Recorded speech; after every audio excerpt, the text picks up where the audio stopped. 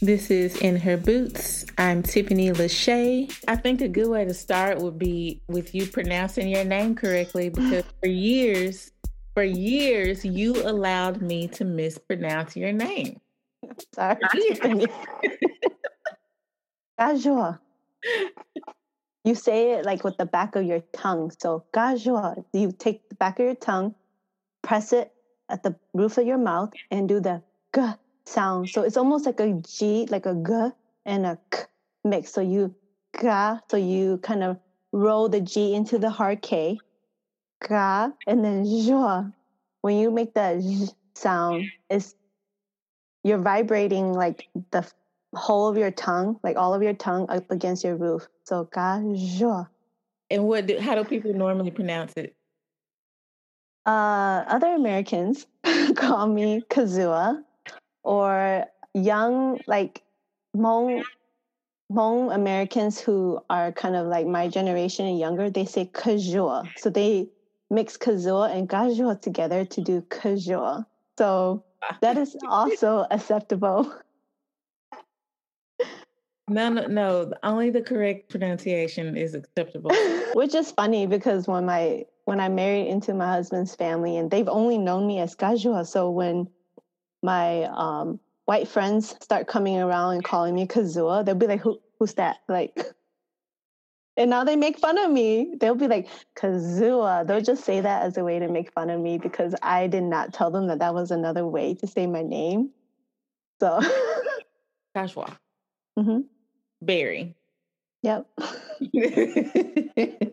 Someone once said that my name, Gajua Berry, sounds like an exotic fruit. Oh, it does. Well, I wasn't born here. I'm a refugee. I was born in Thailand and not at a refugee camp yet. My dad was a soldier. So the refugee camps at that time were full. And so since he was a soldier, he was given a special place to stay until the refugee camps were full. And so that's where I was born. I don't remember any of those names, unfortunately. And then we did move to the refugee camp. And the only reason why we were like the second wave of Hmong people that came to America was because my dad was a soldier. And we were sponsored by a Methodist church in California. And we were there for almost 3 years. And then we went to Milwaukee, Wisconsin, where my mom's sister and her family lived. And we lived there I guess my family's still there. So they still live there. I came to Minnesota for college. So my dad passed away when I was 10.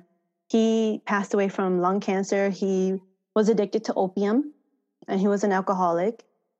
And he was addicted to opium because he was a soldier. So my dad said when they were shot, that was the only thing that they were given because there was no medic nearby. Currently, I work at Big River Farms. It's a program of the food group, which is a food bank. And Big River Farms was formerly known as Minnesota Food Association. And I am the farmer education manager as well as the Emerging Farmers Conference coordinator. So I work with farmers. I provide either technical support for them, and I provide, the education curriculum, also hands-on learning experiences and field days, and also collaborate with like local organizations that share same values as us. So, okay, the farmers that you work with, tell me about those. Our farmers mainly identify themselves as either immigrants, Black, Indigenous, people of color, and women. And these farmers would basically be categorized as those who have been disenfranchised by systems. And so we provide opportunities for farmers with land and education, so they can lease out a portion of land and they can do hands-on farming. And, oftentimes they either learn that they really love doing what they're doing and they want to grow as an enterprise, or they don't love it and it's too much work. And then they realize they don't really want to do it and they rather just garden in their backyard. which is fine too, because then we help farmers mitigate those risks that they would be investing so much into something that they might not really want to do. And then the upside to that is that we allow farmers to come and farm with us where they have land, they have access to tools, they have access to greenhouse, to pack shed, to coolers, and it's a community. So they get to network and learn and glean information and share skills with other farmers that have different practices, because our farmers are all multicultural. They all come from different backgrounds. They all have different stories. And so it's a really fun and cool place to get to know people who, even if they look like you, they may not have the same culture and they may not have the same practices. So it's a really unique program. Beautiful. What are some of the challenges around the program?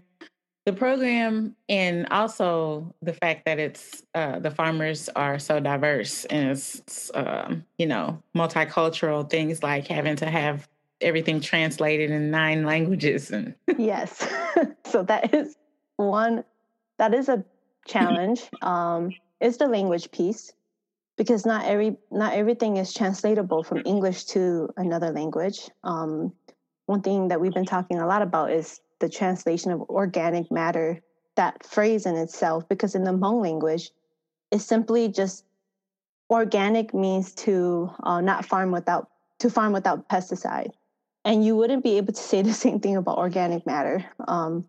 So we provide those services where our classes are traditionally taught in English, and then they're we have simultaneous interpretation. So there's 2 types of interpretation: consecutive and simultaneous. And not a lot of people who can interpret can do simultaneous because it is a skill.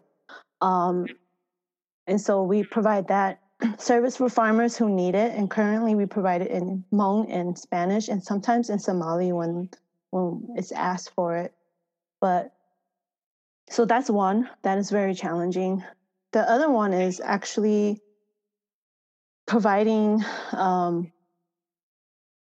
content that is culturally relevant for those farmers. So not, at least for me, like I couldn't speak to the whole organization in itself, but I'm always passionate and interested in creating content or foods or spaces that are culturally relevant for people.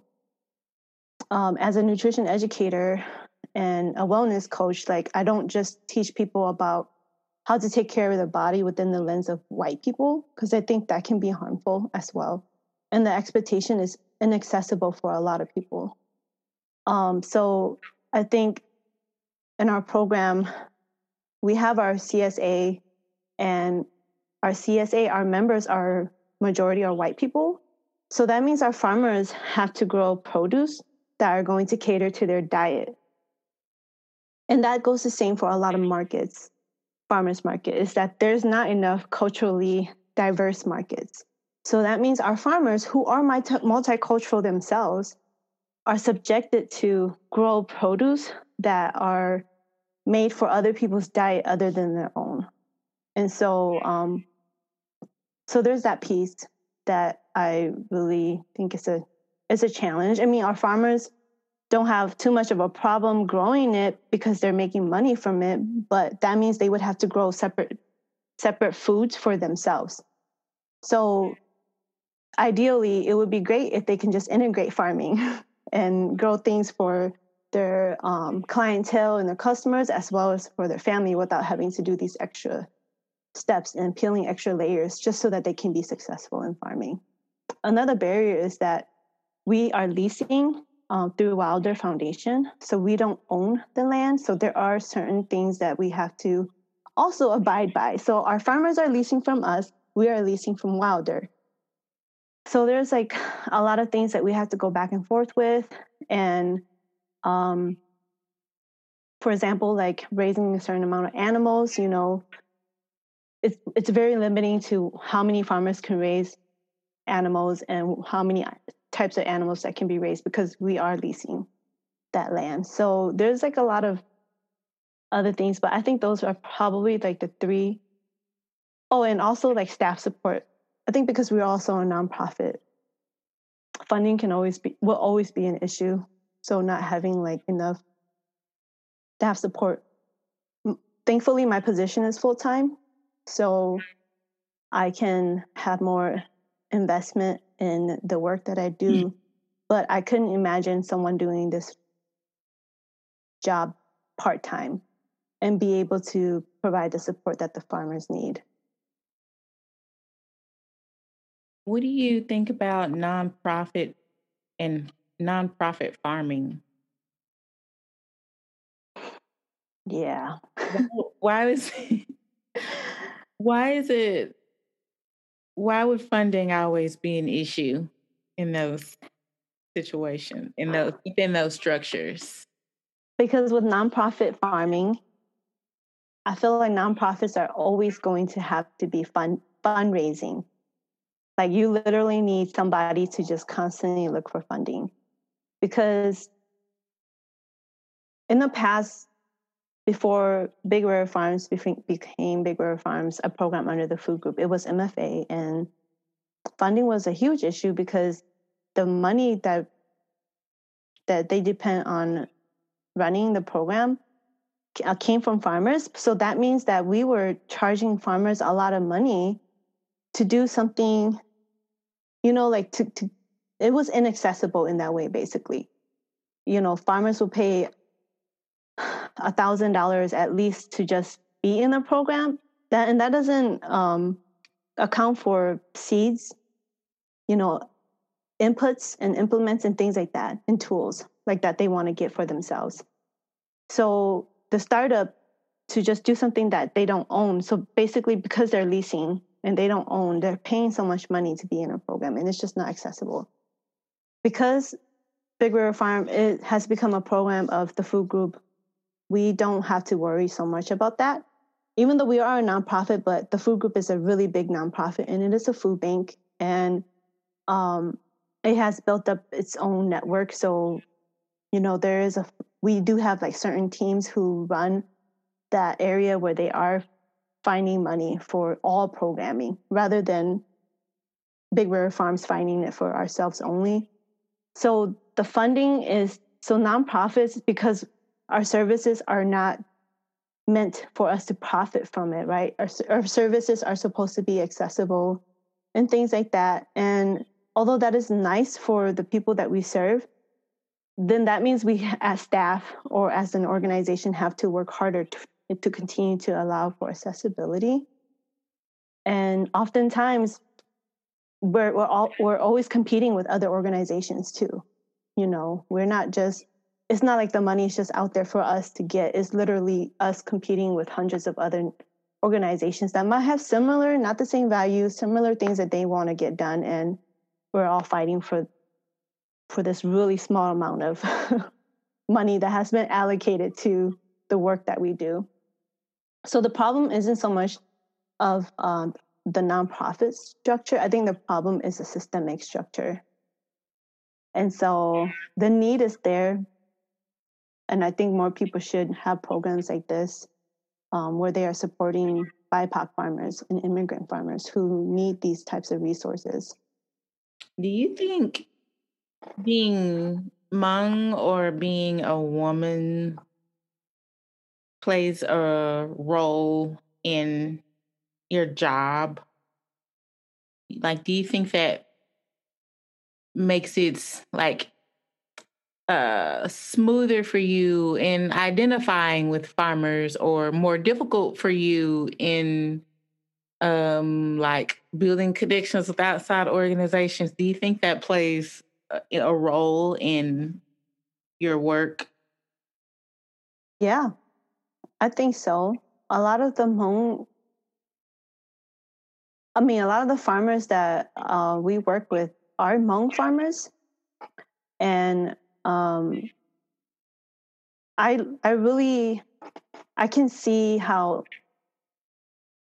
it was easy for the Hmong farmers to gravitate towards me to ask questions or to let me know that they need help with something, because the language, there's no language barrier. in that way. They can just simply tell me how they're feeling. And I will bring it to other staff members. They'd be like, oh, well, I never knew this is how this person was feeling. And I'm like, well, because you probably don't speak the same language. And it's kind of hard. And they didn't want to offend you. Like there's a lot of things involved. But there's also that trust issue, right? As wonderful as this program can be, I'll just be honest, admin and the people who run the program are white people. So there's not a lot of representation. And not just, I'm not just talking about representation for farmers, but representation in educators and people who are doing and leading this work and advocating for this work needs to also be led by BIPOC folks who also speaks the language of the people that are being served. What do you think about a couple things with this question? So I want to talk about organic farming, and both in that how that presents barriers, and also it was designed as a solution to conventional agriculture. And when it was designed, it was based on principles of soil health. But as it's evolved into this industry-driven machine, the standards have shifted, and even in, like you said earlier, the meaning of it is skewed, right? And sometimes it may mean chemical free, sometimes it may mean, so but there are, like groups and certifications and farmers that are actively like involved in reclaiming what organic should mean as an environmental benefit, opposed to something that is destroying the environment. Okay, so what do you think about that?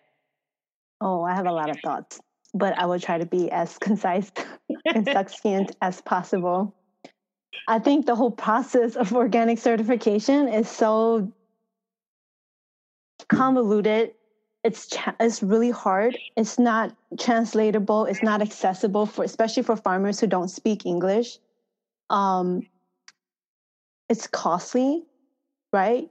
Even though there are programs where you get 75% reimbursed back, but then you still have to put that money up front. The whole process is also challenging because then there's some limitation, or there's so many layers for farmers who have their own native seeds. And the fact that farmers kind of have to go through this process of like seed searching, and signing affidavits and things like that. Like, I understand that there's got to be some kind of accountability system, but then when you have systems where you want somebody to sign paperwork such as affidavits, I feel like you take the dignity out of the person who wants to grow something that has been passed down to them.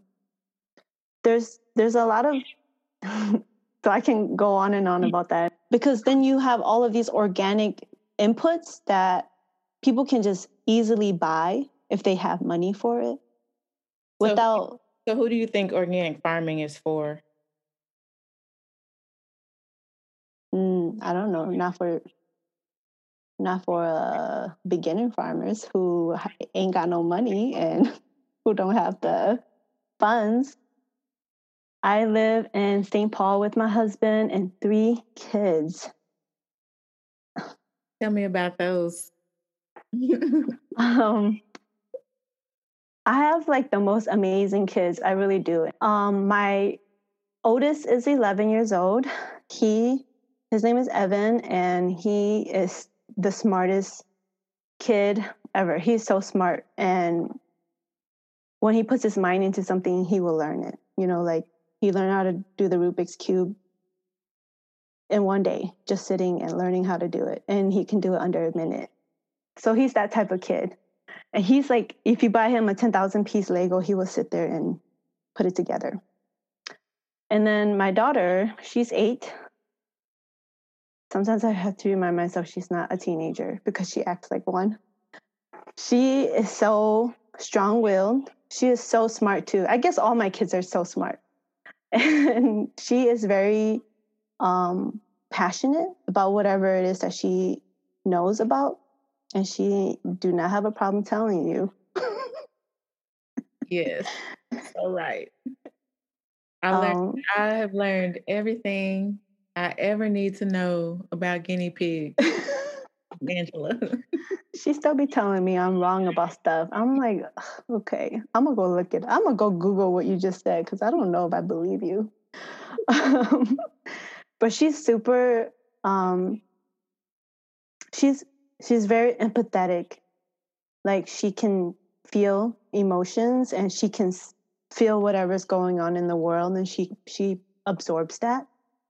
And we could talk about that in a sec about how whatever was happening in the world and how she perceives it and how it really affects her emotional health. And I'm learning to be more sensitive to that because my mom was never sensitive to my emotional and my empathetic needs. And I'm trying to be a better mother by not shutting myself out from her and really allowing her to have that space to just let me know how she's feeling and to check in and to validate that how she's feeling is how she's feeling. And the world is a crappy place right now. But there's also really good things, that I want to teach my kids that exist as well. So there is hope. And she's very helpful. Like, and she's a really good organizer when she wants to be. I can't say the same thing about her room, but when she wants to help you organize with stuff, or even at school, she's really good at it. She's very helpful. And then Julian, he's my baby. He is 4, and he's a little old man. Like he has a really old man soul, just like his daddy. But they're all super amazing, and some sometimes, Michael, we just look at them and we're just so thankful for every one of them because I think they're just the most amazing kids, and they're very compassionate, and very aware of the world. And that's what we want them to be, is to understand that the world is not that great sometimes, but we can be resilient and it doesn't have to break us. And I think our kids are learning more about that each day. So my parents were farmers in Thailand and Laos. And then coming here, they also, that was like one of the first kind of jobs that they got because it paid them, under the table because they literally didn't have credentials to work. They didn't speak any English. They didn't have money.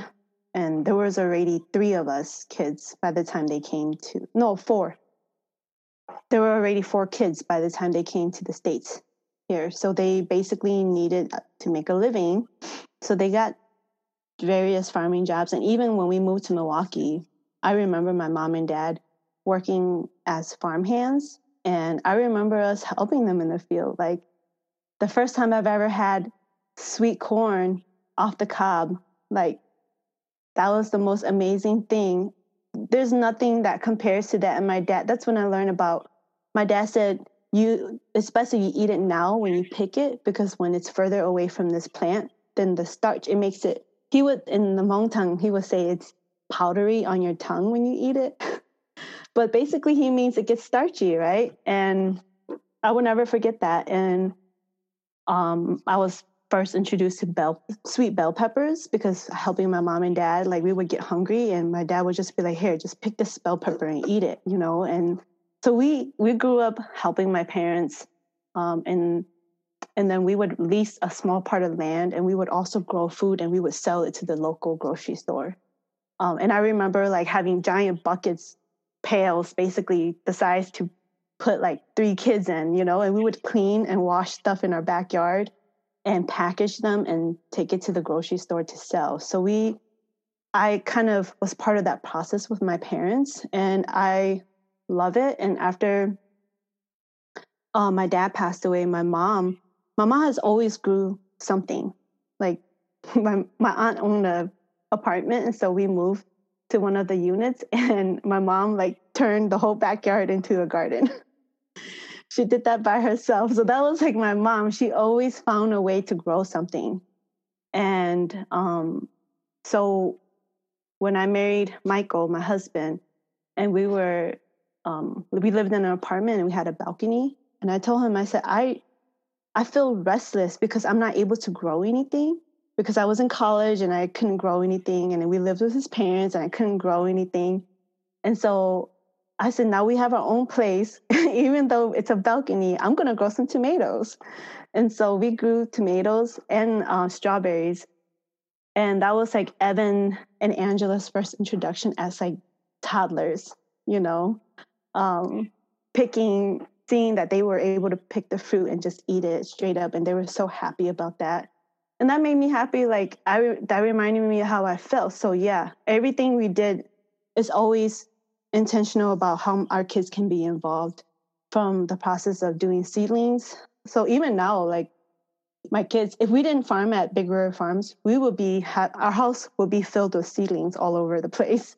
And my kids will be part of that. They'll be like, Mommy, isn't it too late? Like, when are we going to start seedlings? Like, they kind of know that springtime is when we do it. Actually, this farming season, the idea of leasing a small plot at Big River Farms has to do with Michael. He really wants to get into it and farming. And I knew that I'm still in school and he's also in school and that I was going to be busy, and I didn't want to do too much, but he really wanted to do it. And so we're doing it because of him. But it's a learning process for him, for sure, for all of us. Angela is still carrying a lot of trauma around George Floyd last year. And she would cry every day because she was like, you know, people are killing Black people for no reason.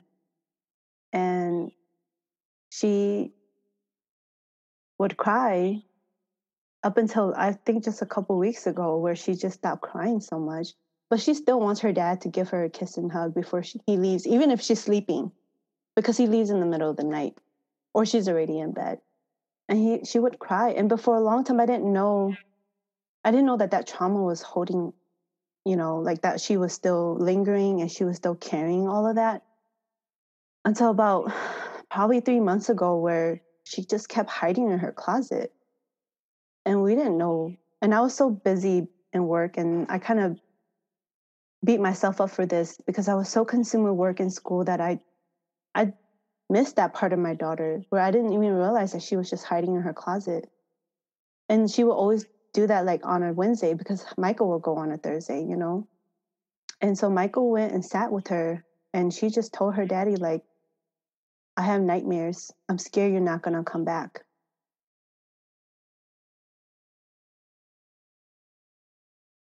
That's a reality. My daughter, who is 8, she embodies that, Tiffany. And I just think about all the other Black girls who worry about their moms and their dads, their grandmas and grandpas. And I worry about my dad and my brothers and my nephew. They're so little right now, my nephews and my sons. And Evan's already 11. He's so big. 3 years from now, they're going to see him as a Black man before they see him as a young man. So I stopped. I kind of tuned out the news and I tuned out a lot of stuff. So I kind of just hear stuff from either Michael or his family, because we have a family chat. And even then I had to mute myself from there because it gets too hard for me. And so when the Daunte Wright shooting had happened, my family was up till like 1 a.m. I mean, we were on the phone with Mom because our mom and dad lives in Brooklyn Park. They don't live far from that area. Oh. So we were just up, you know, and Michael, we were doing the dual call where we could see Mom, and Michael is on Facebook and Mom is on Facebook, because apparently that's where they get all the live feeds nowadays. If you're not in the field, you might as well get live service some way. And they were like up talking, and whenever this stuff happens, I just listen and I just tell my family, what can I do? How can I provide meals for you? I mean, we have a cousin, Olivia. She's an activist, so she's out there. She protested every day. She would send pictures of her rubber bullets and how she got shot, on her legs, and mace and things like that. And so when I wrote this letter, it took me a long time because I think I spent more time crying and being really mad. And the first couple of drafts were not as nice as this. I think I was really angry and frustrated. And I feel like this nation just constantly regress. We're always just regressing. We're not really moving forward. And yeah, when people say candidly, when people say stupid shit like, oh, yes, we got justice for George the other day, democracy is working. No, democracy is not working, hasn't worked. This is not justice. This is a verdict. That's simply what it is. It's a conviction. I wrote that letter because I was getting really frustrated with organizations sending messages saying, like, we're really sorry about what happened. We acknowledge it, and that's it. But not acknowledging the systemic racism, not doing a call to action. So I think that just because we acknowledge something, or we can repost something because we like it and it makes us feel good reposting, it's not the same thing as a call to action. And I thought really long and hard about I try to put myself in the shoes of my white friends.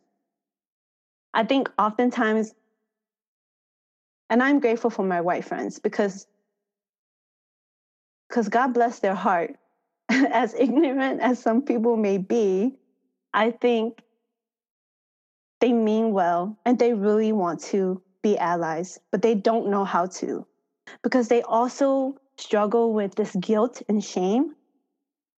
But I always tell my friends, you should only divulge yourself in guilt and shame when you don't do anything. When you close yourself out in that bubble that you live in every day because you can, because that is the epitome of privilege. Even I have privilege as a Hmong woman who have connections with people who people don't see me as threatening. I would never know what it feels like to be a Black woman going through what Black women are going through, worried about their children.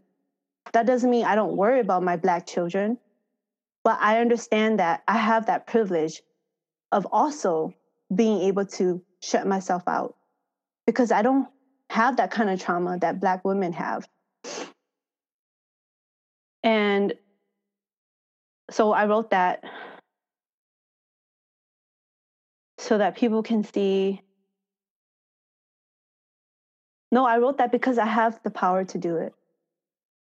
Because I'm in that position and I'm thankful that I have this position.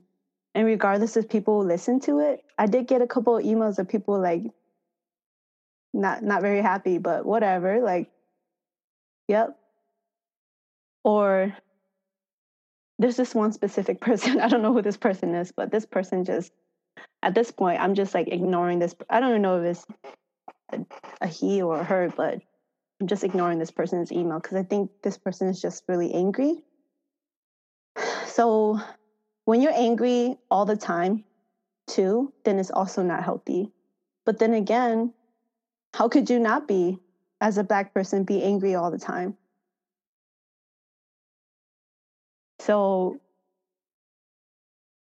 I was like straight up ugly crying when I was writing this letter.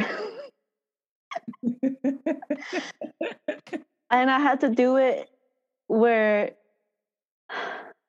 I don't like it when my kids see me cry because they love me so much that they think they can go fight my demons or my battles for me. And then I cry even more because I'm like, you guys are so sweet. But mommy and daddy should be the ones to be able to fight this battle. Because I want my kids to grow up in a world where we're not repeating history. Like, can we have that? And it is not just the responsibility of Black people to create a space for healing to happen. It has to be collective.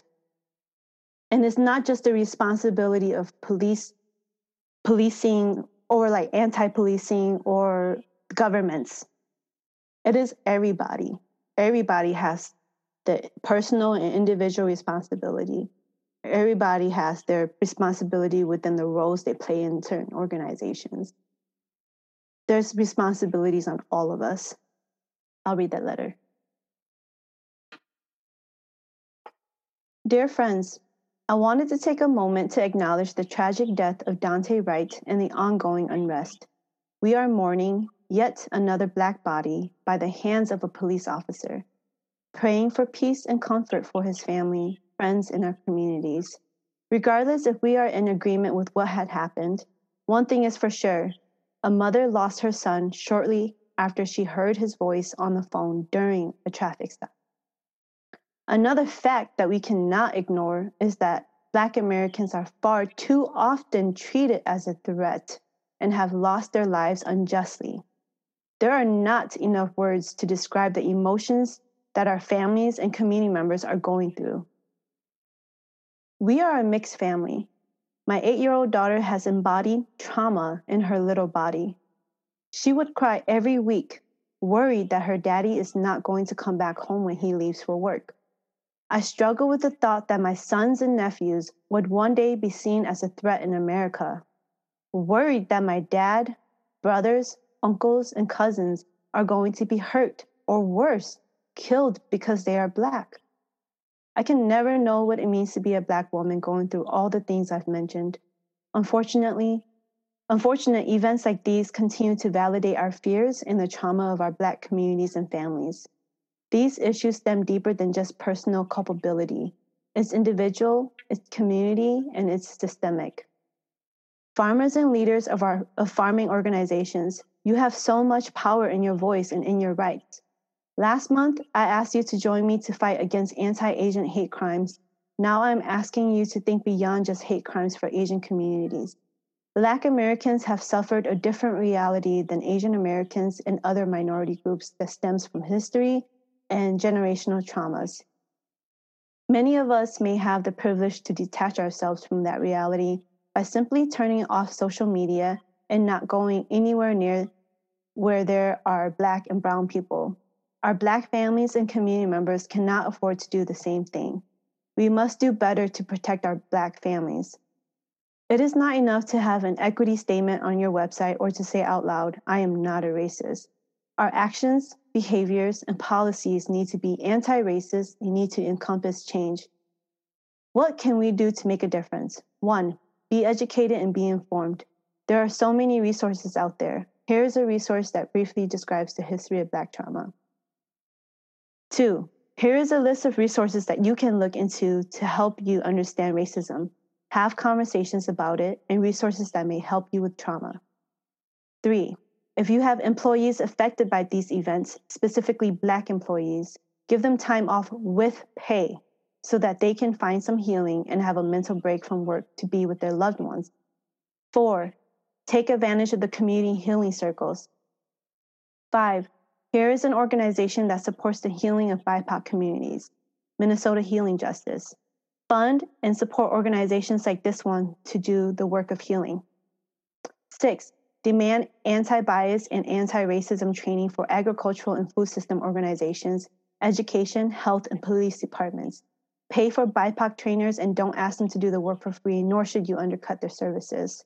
7, demand for representation and leadership and change policies to eliminate, not reduce, racial disparities and inequitable practices. 8, Demand that officers who police in a community are actually from that community and live there. 9, it's okay to acknowledge the discomfort and fragility within yourself and the systems we operate under. What role do you play in making that change for a resilient community that sees Black people as human beings? What are barriers in these systems that prevent change from happening? 10, listen to your body. Rest. The work we do is greater than us all, but we cannot keep pushing through trauma and hurt. Once again, stand with me. I dream of a world where the history of our children is not a repetition of our current history, where the value of the very existence of a person, regardless of color, supersedes our fears and distorted dispositions. We need to do better. Will you do better? Sincerely, Gajo Berry.